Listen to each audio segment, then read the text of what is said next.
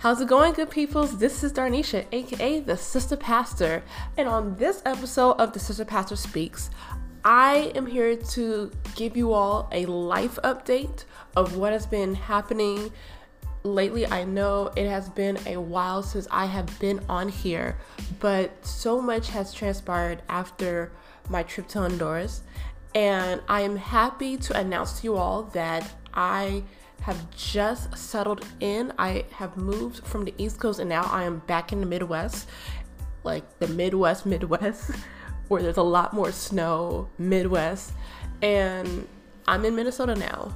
And it's been about, as of now, it's been about a week since I've been settled in here in Minnesota.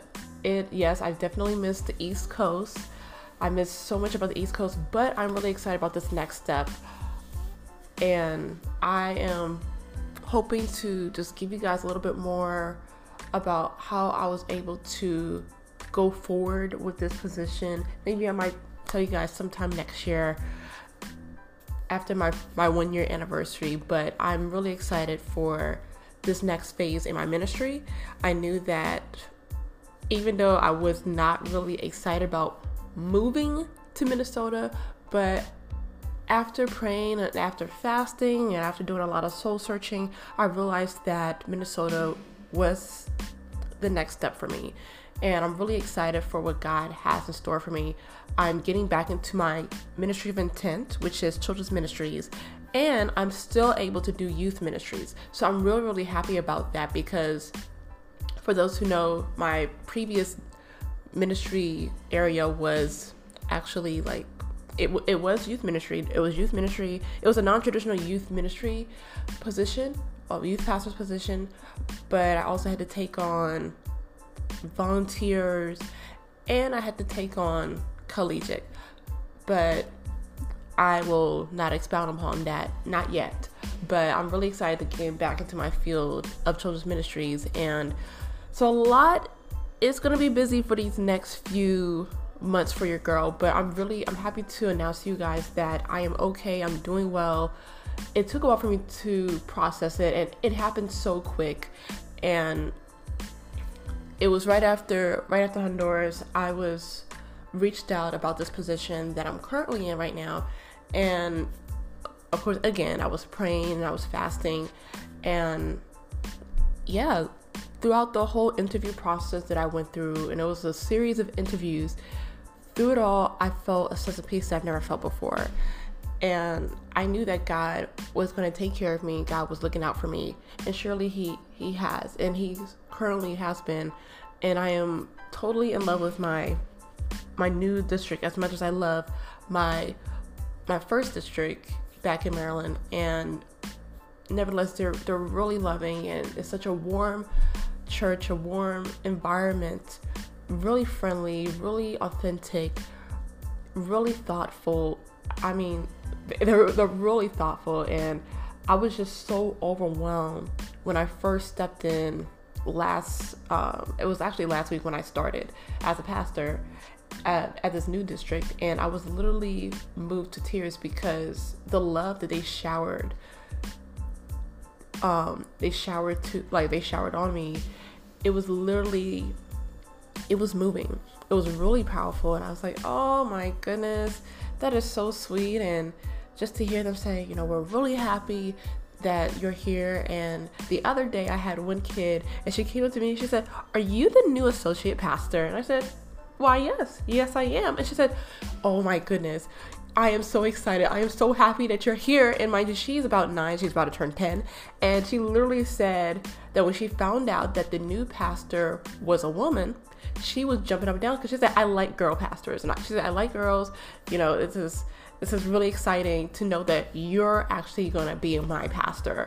And guys, for a woman pastor to hear that is really touching and it's really moving, especially in an area where we feel like women pastors are not getting the respect needed. They're not getting the recognition needed. So I'm really grateful for the area where I was. And it was funny because her mom actually confirmed. She said this girl was jumping up and down when she found out that you were coming to our church. And I was just really touched. And for those ladies watching, you never know what impact you're going to make with your kids, at wherever church that you are, even if you're not even working as a children's pastor. Just seeing you, just your presence, it makes a lot of sense. So that's one of my little takeaways and stuff. But guys, yes, I'm getting well situated. Thankfully, it's summer here in Minnesota, so I'm not worrying about the snow yet, but I will let you know in the following months in the following months about how I'm surviving the winter apocalypse out here. But nevertheless, guys, I am doing pretty well. It took a while, guys, and transitioning seasons are not the easiest to get through. Yeah, and especially having to go through 2 different regions of North America, because of course I'm from the East Coast and my family's in the East Coast, my parents, my siblings, even though my sister is literally south of the East Coast, but still in the east side of the United States of America. And then for me having to go back to the Midwest, and it's not Michigan, but it's actually Minnesota, and I don't even think I have any family members in Minnesota. Well, I know I don't have family members in Minnesota, so it's a whole different change. And then with me having to be by myself, being single, that's another hard thing to go through, because basically I'm in my apartment and I only have my company, unless if I decide to go to a coffee shop or go to the store and see people, or anticipate every Sabbath to see my church members, and then I go back to a quiet, empty apartment space. And because my apartment is amazing. Like, my apartment is literally suitable for me. It's compact. It's not a studio, but I love everything about it. My favorite, my kryptonite is literally my kitchen area and my living room area, because I have that really nice couch and it's gray, and I'm slowly putting together. I'm trying to make this space a Darnisha space. So yes, but there's a lot of beauty behind transitioning also. And I think when I talk more about what does it look like to be called and single, I would love to talk more about what does it look like to transition from one area of ministry to a whole area of ministry. And I'm really grateful. I'm highly grateful for this next phase. And I did pray to God last year, before the Sister Pastor Speaks, that if I had to move from my previous district for the sake of growth, so be it. And I didn't realize that Minnesota would be the move. I never thought, like, if somebody were to tell me last year that I would be moving to Minnesota, I would have been laughing. I still am laughing. And God has a really great sense of humor. But I know that God has been looking out for me, and I knew that where I was not where God wanted me to be. And yes, I love my people there, but I noticed that I was becoming complacent. I was becoming too comfortable. And one thing that literally resonated with me was after I said that prayer, one of my mentors in ministry, she mentioned something at a women's retreat, and she said, a call is not a place, it is not a position, it's obedience. And the reason why I had to share to my teenagers that I was leaving, and I didn't want to leave my teenagers, but I knew that in order for me to teach my teenagers what it looks like to obey God's will and to be willing to go where He leads me, I have to be that example to them.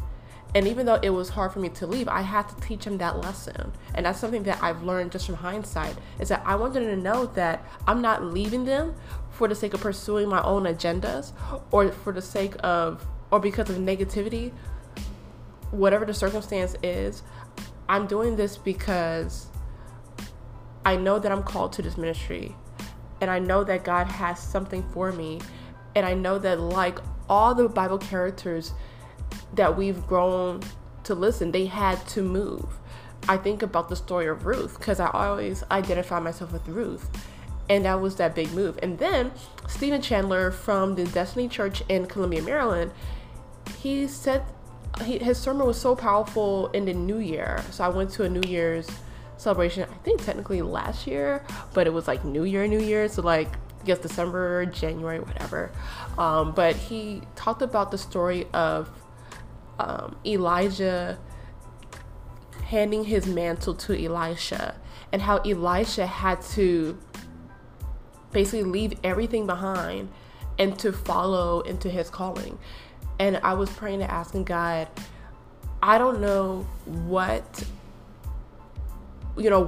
which oxen in my life that you want me to burn, but whatever it is, I'm open to it. And literally, my first church district was the ox. Was literally the ox and the plow I had to burn. And it was hard. It was really hard because, again, my first district, it was an amazing district. I love the people. I love my kids. They're basically my babies, and they'll always be my babies.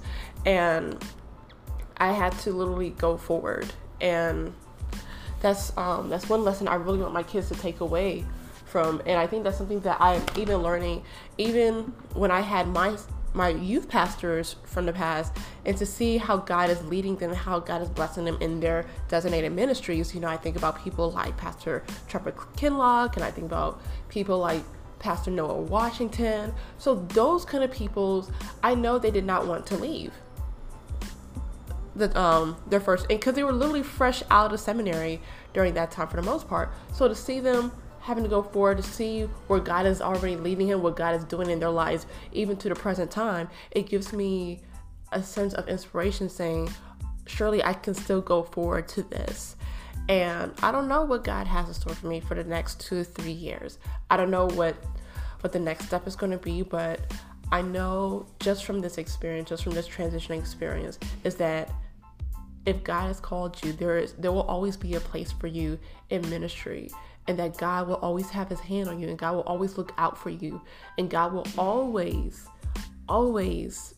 like, let me tell you guys, God will take care of you.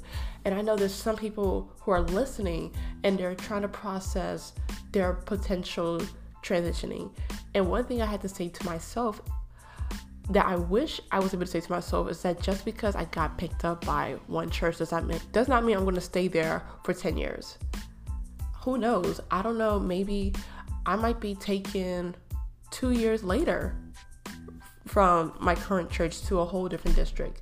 But, and the thing is, I've seen my friends, we've all started at our locations, at our districts, at our congregations, and now we are in a whole different context of ministry, but God is still blessing our ministry, and God is showering us with people to help us further this work that God has placed in our lives. So that's something that has literally been standing out to me for a while now. And I'm going to talk more, guys, I know I've been saying this for a while, but I will talk more about this in the following weeks, in the following episodes. And I promise, guys, I know this week I'll be out doing camp meeting stuff. And for those who are not familiar with camp meeting, it's literally like I want to call it a vacation Bible school for adults. That's how I feel.